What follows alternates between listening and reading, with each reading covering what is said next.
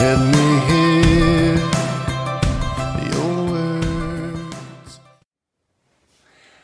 Well, we come to the second talk in our series that I've called Gospel-Driven Guidance, Discovering God's Plan for Your Life. In the first talk, we reflected on God's will for all things. In this talk, you'll see from the handout there, I want us to think about God's word to us. Hopefully you do have the handout in front of you. It's got a whole bunch of really helpful notes, some blanks for you to fill in, some other quotes, so do make sure, even if you need to, that you get this in front of you. What we saw in the first talk was that God's will is described in two different ways in the New Testament. It talks about his sovereign will, what God says must happen, and God's moral will, that is, how God wants us to live, which sadly some of us ignore. And I tried to reflect on the fact that God does not have a detailed and discoverable plan for your life, that bullseye approach, which I think is deeply unhelpful for Christians. Well, let me leave with the big idea right up front today, and you'll see it's there for you on your handout, the blanks for you to fill in. Here's what I want to say is the big idea. God can speak directly to us, but he promises to do so in his word. They're the blanks for you to fill in. God can speak directly to us, but he promises to do so in his word. Now, I understand there are a variety of reasons why we would love it if God spoke directly to us. Some of those reasons are good, others less so. The best case, of course, is that, well, we really want to live a life that's worthy of the Lord and please him in every way. That's the passage there from Colossians 1 that we reflected on last week. We really want to do that, so wouldn't it be great if God just told us directly what it is that we should do that would enable us to achieve that goal? Of course, the less good reason why we want God to speak to us directly is, and let me put it this way, it would be a lot easier than having to read the whole Bible cover to cover. Who here hasn't secretly thought that at times? And what's more, if God spoke directly to us, then we wouldn't have to explain our actions to others, would we? Not if God told us. Now, you'll see there's a quote there and a picture. Now, I know it's a little bit risky commenting on US politics, and I'm not intending to offer any judgment there, but I do want to offer you a quote from a former president of the United States. Listen to what he says. This is George W. Bush. God would tell me, George, go and fight those terrorists in Afghanistan. And I did. And then God would tell me, George, go and end the tyranny in Iraq. And I did. And now, again, I feel God's words coming to me, go get the Palestinians their state, get the Israelis their security, and get peace in the Middle East. And by God, I'm going to do it. Now, as I said, I'm not really trying to comment on US politics, but it's just one example, I think, at one level that's commendable. I admire his desire to want to follow God's leading, but the way in which it's framed does kind of imply that he can't be questioned. And that's an idea we'll return to later. The big idea of this talk is that God can speak directly to us, but he promises to do so in his word. And that's, of course, the reason why 2 Timothy 3 is so important to us. Printed there on your handout, these famous words, Paul, the older pastor, writing to Timothy, his younger protege. Paul says, verse 14, as for you, continue what you've learned and become convinced of, because you know those from whom you learned it, and how from infancy you have known the Holy Scriptures, which are able to make you wise for salvation through faith in Christ Jesus. A little diagram underneath that tries to explain what Paul is saying here, saying that the way to know God's will is first and foremost through knowing God's word. And of course, the way in which we understand God's word is a function of tradition, what those before us have thought, of our experience, that is, of how we felt it in our lives, even of reason, how we think about such things, and all of which are important, but in the end, all of those, experience, reason, tradition, they must be interpreted against and under the constant and unchanging Word of God. I mentioned before, previously, that I work with students. The student group that I work with, the Australian Fellowship of Evangelical Students, AFES, its very first article of faith, printed there for you on your handout, we believe in the divine inspiration and infallibility of Holy Scripture as originally given, and, here's the key, its supreme authority in all matters of faith and conduct. Scripture's supreme authority in all matters of faith and conduct. Well, if that's the big idea, Turn to the second page, the right-hand side of the handout, in fact, and let's look at some of the questions that it raises. Firstly, doesn't God speak directly to people in the Bible? Doesn't God speak directly to people in the Bible at times? Fair question. Let me try and say a few things about that. Firstly, 3 comments in particular. Firstly, most of the examples, particularly in the Old Testament, of where God speaks directly to his people, they're not particularly commendable. Now, at one level, most of the Bible wasn't written back then, so there was no other way for God to communicate with his people other than by speaking directly to them, often through prophets. But the thing is that on the occasions when God did speak directly to them, well, firstly, it was usually unrequested. It wasn't in response to them asking God to speak. In fact, God had to speak to them, apparently because they weren't listening. So take, for example, Moses, when God approaches him from the not burning bush. Or take particularly Elijah. Often Christians talk about the still small voice that came to Elijah when he was in the cave. Don't forget, Elijah was running away from God at that point. That's why he was in the cave. In a sense, God had to reach out to him because he wasn't listening. Secondly, and perhaps more importantly, even when the Old Testament people of God ask God for direct guidance or for a sign, what they usually do next is not very commendable. They're not good role models to imitate. Now, the best example, I think, is that of Gideon. That's the reason why we had that very long reading from Judges chapter 6 and the famous incident of Gideon laying out a fleece so that God might guide him and directing God might speak to him. The reason the whole passage was read was so that you could notice a few things about it. Firstly, when the first sign comes to Gideon about what he's meant to do from God, that is, God accepts his offering, it doesn't actually cure Gideon's doubts in any way. And do you remember? He does what God says, but he tears down the idol overnight because he's afraid. He's not really confident in God at that point. He doesn't want anyone else to know. And then when God comes to him again and says, I want you to do this, Gideon then asks for the second sign, and this was the famous incident of putting out the wet fleece or the fleece overnight and seeing if it will come out wet in the morning when everything else is dry. Of course, the problem is that doesn't cure his doubts either. Now, remember that phrase, please don't be angry with me, God, because he then asks for the fleece to be dry and everything else to be wet the following day, just to be sure. In fact, and this is the thing about Gideon that is very rarely taught in Sunday school, it all ends terribly by the end. Look at the passage I printed there for you on Judges 8, verse 27. This is at the end of Gideon's life. We're told that Gideon, he asked the Israelites to bring gold to him as a kind of farewell present. So what does he do? He makes the gold into an ephod, which he placed in Ophrah, his town, and all Israel prostituted themselves by worshipping it there. And it became a snare to Gideon and his family. The ephod was a kind of decision-making garment, a thing that a priest put on before they asked God for guidance. And of course, anything being made out of gold, remember the golden calf? This is not going to end well. Actually, I think what Gideon teaches us is not that we should lay out a fleece when it comes to making decisions. What Gideon teaches us is that if you lay out a fleece, you will be addicted to fleeces. You'll be addicted to fleece laying as the way in which you try to make decisions in your life. Of course, the real tragedy of that is that I think you become even less certain that you know God's will and that you are living a life worthy of the Lord that pleases him in every way.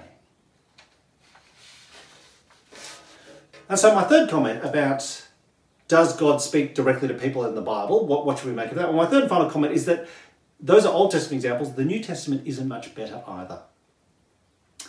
Even the most famous example of God's direct intervention, of God speaking directly to his people, that was the passage from Acts 1 that we had read of Matthias being chosen as the new 12th apostle by the casting of lots, kind of like tossing a coin. Even that approach is no better. I say that because the practice of choosing Matthias by casting lots, it is never repeated again in the book of Acts. And in particular, it's not used as the method of discerning God's will when it comes to very significant decisions. So for example, the choosing of the deacons in chapter 6, or the deliberations of the Jerusalem Council over circumcision, or when Paul splits with Barnabas over John Mark. They don't cast lots at that point to try and discern what it means to live a life that's pleasing of the Lord. What I think Acts 1 teaches us, and here's the blanks for you to fill in, Acts 1 is descriptive, not prescriptive. Acts 1 is descriptive, that is, what God did at a particular moment in salvation history in very extreme circumstances, trying to replace Judas. That doesn't happen every day. It's descriptive, what God did. It's not prescriptive. It's not what God promises he will normally do. Because though God could speak directly to us in any situation, he promises he will do so in his word. Now we're going to have a little bit more to say about the role of the Holy Spirit and what he does in our lives in Talk 3. But for now, can I say that when the Holy Spirit intervenes, he's usually unrequested. Think, for example, of Philip and the Ethiopian eunuch. Philip didn't even know about the Ethiopian eunuch. He was just, going along in his chariot. He was just somewhere else while the eunuch was going along in his chariot. It's not only unrequested, the Holy Spirit's intervention is sadly ignored. So think, for example, of Agabus's prophecy to Paul that if he goes to Jerusalem, he will die there. Paul says, yeah, I know. I intend to. I'm open for that. Well, second issue raised by the fact that God can speak directly to us, but he promises to do so in his word, is then point 2, how do I get to be wise for salvation? That's the phrase from 2 Timothy 3. How do I get to be wise for salvation? Because to pick up on this contrast I've been trying to draw in this series, guidance says, God, tell me exactly what I should do in this situation. Gospel-driven guidance says, God, remind me of the sufficiency of your word. God, remind me of the sufficiency of your word. Gospel-driven guidance says, God, remind me of what you have already told me, because you've told me more than enough. To put it slightly differently, the 66 books of the Bible are all that we need to know how to live a life worthy of the Lord that pleases him in every way. Those 66 books, that's all that we need. We don't need any more, and we don't need any less. The no more, well, can be a bit cheeky here. Do you really want more of the Bible when most of us haven't even read it in entirety, what we've already got? But equally no less. Never ignore any part of it, not if it's God's word to us. Seems to me, and I hear this sometimes Christians complaining, God hasn't spoken to me, as if, God's giving me the silent treatment. Don't think we can really say that. If he's gone to the effort of putting 66 books together, particularly if we haven't bothered to read them all first. Well, 2 implications then of how we get to be wise for salvation by reading God's word, what I've called the sufficiency of Scripture, or what we saw earlier from the AFES doctrinal basis, the supreme authority of Scripture in all matters of faith and conduct. 2 implications, printed therefore in your handout. Firstly, should I wait for God's leading? Should I wait for God's leading? I want to say something about this because this is really important.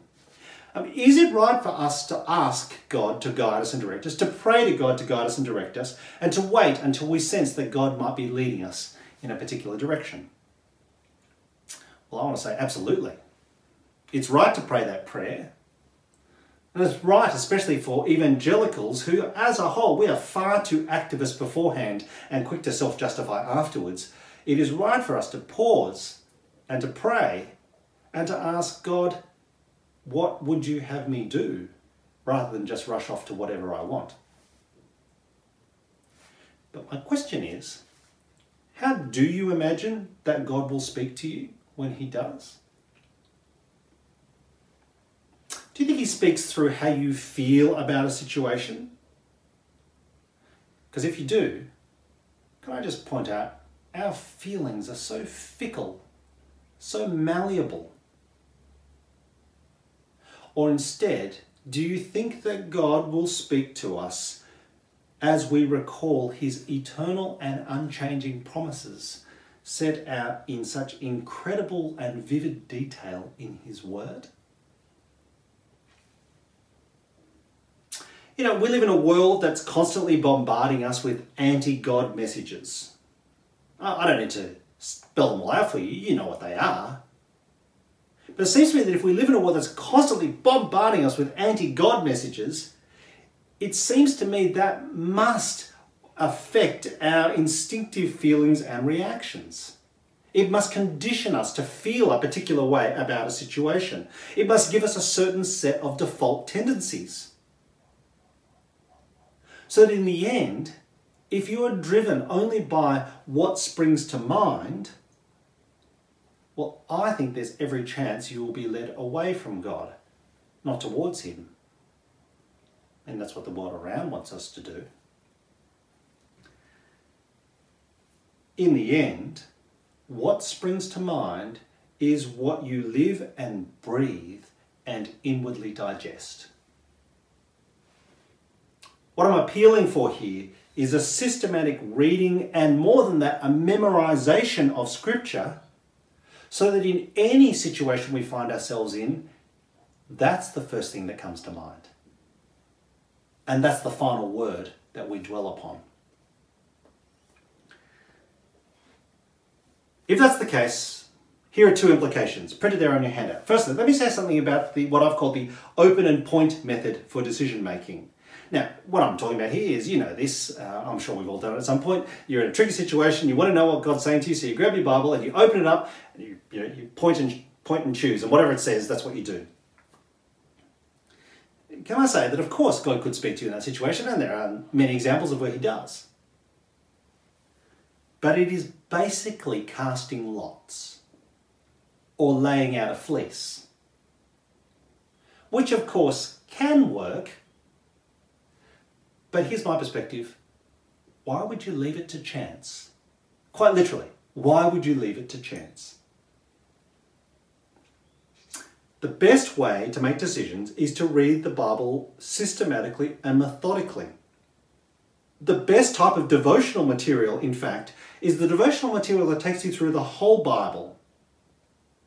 Now, don't get me wrong. I think if you have a daily devotion that just gives you one verse a day and some reflections on it, well, quite frankly, that's better than nothing. That's better than the anti-God messages that the world around us will bombard you with.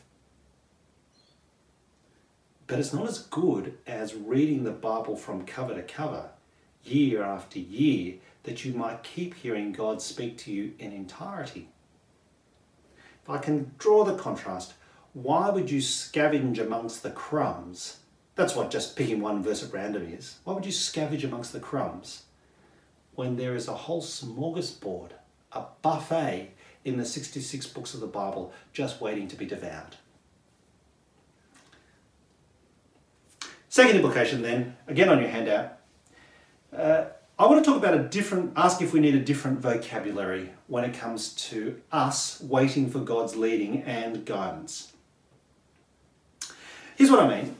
Sometimes, like in that somewhat, disturbing quote from George W. Bush at the start, sometimes I hear Christians say, God told me this.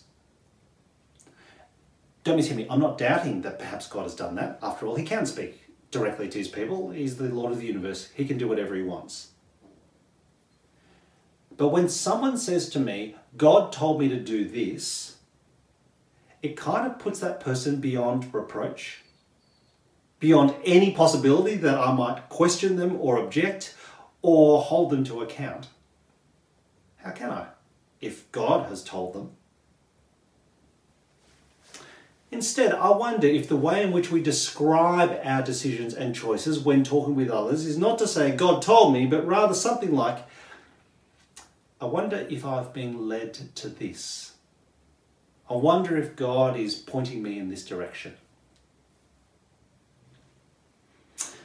As an aside, can I say that in this whole area of waiting for God's leading, it's like the difficulty or danger in wanting inner peace when it comes to making decisions. Again, often I hear Christians say something like this, that is, they don't feel at peace with a decision, so therefore they won't act until they feel at peace, and therefore they'll take it as God's sign that they are doing his will at that point.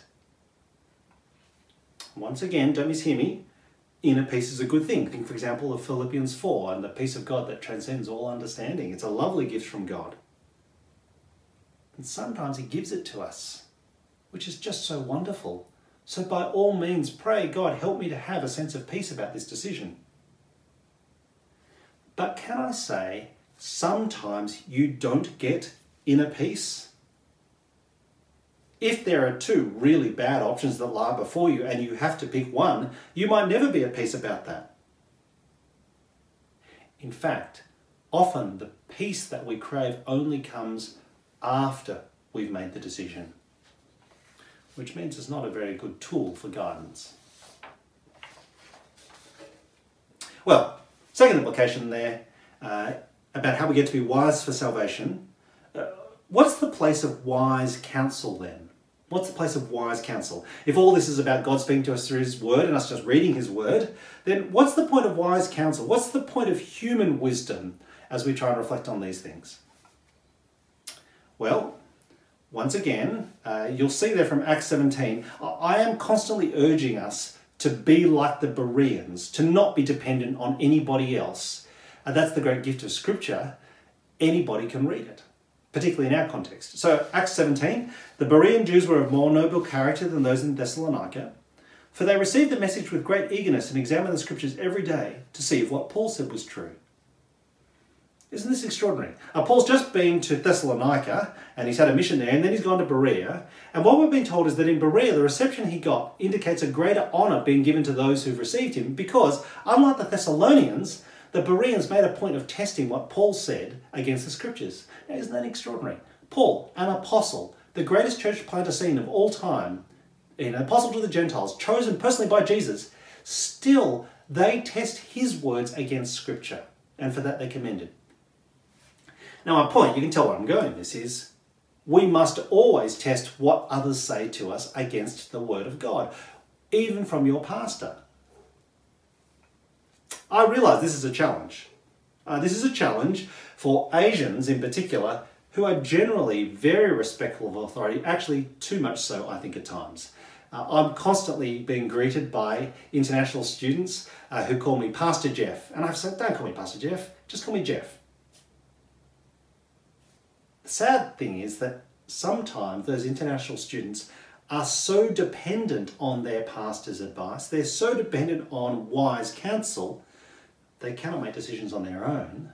They don't trust themselves that God will speak to them through his word. Of course, the opposite extreme is equally dangerous. Here's where I want to talk about, and I put myself in this category because I'm not particularly Asian. You can tell that from the way in which I speak and the way I sound. Most Anglos, it seems to me, we're deeply anti-authoritarian, something of the convict heritage, of course.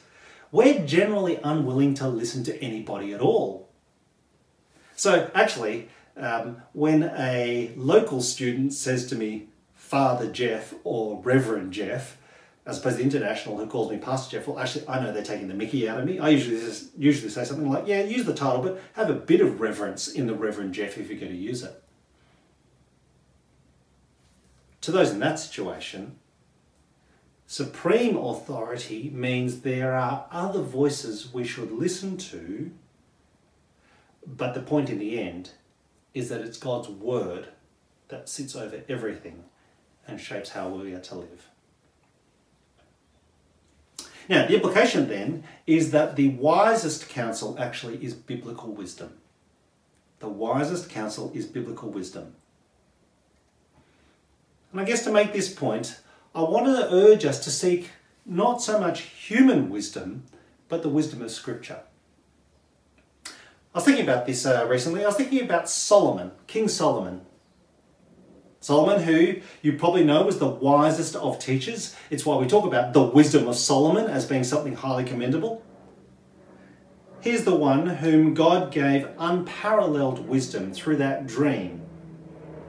In response, we're told he gathered and spoke nearly 3,000 proverbs. 3,000, many of which were so good they're recorded for us in the Bible. People came from all over the known world just to listen to Solomon's incredible wisdom, and yet, as you also know, Solomon finished his life by turning away from God. In fact, he turned to worship other gods. When I was thinking about that, I went and painstakingly checked. There is no mention in 1 and 2 Kings or in 1 or 2 Chronicles of Solomon ever reading the book of the law either for himself or out aloud to the people. No mention. And the contrast, of course, is with Josiah, the boy king, who discovers the book of the law in 2 Kings 23. And what he does is that he reads it to the people, recognizing that it's God's word, first and foremost, that tells us how to live a life that's worthy of him and pleases him in every way. Well, let me finish then with a final thought. And it's point 3 there, it's a bit cheeky. Here's my final thought. It's not about you. There's an image there at the bottom of your handout. It's referring to what's called your personalised Bible, as unique as you. I discovered this a few years ago in my idle searches on the internet. What the personalised Bible enables you to do is replace every time the word you appears in the Bible with your own personal name. In fact, if you go to the website, you'll see that you can try it out on some sample verses. So, for example, Psalm 23, the personalised Bible says this: "The Lord is Jeff's shepherd. Jeff shall lack nothing. He makes Jeff lie down in green pastures. He leads Jeff beside the still waters. He restores Jeff's soul." Now, at one level, I was deeply fascinated by this. Did you know you can even get a couple's version of this? You can put 2 names in there. And I thought about buying one, and then I realised it cost US $130 plus postage and handling, so I figured it wasn't worth it for the gag. Why do I draw your attention to this? Well, most of what God says in his word, he says to all of us. Most of what God says in his word, he says to all of us. He says to everyone. And he says to everyone across time and space. And by necessity, therefore, it means that most of God's word will have general application rather than specific detail. Most of God's word will have general application, the development of character and conviction, which is utterly universal. It's common to all people everywhere across time and space. It'll have much more of general application than specifically detailed instructions for specific circumstances. It's mostly about character and conviction rather than the specific conduct in any given circumstance. But in the end, do you know the biggest problem with the personalised Bible? Well, it's that the Bible is first and foremost not even about us as opposed to you. The personal promise Bible, the Bible is first and foremost about God.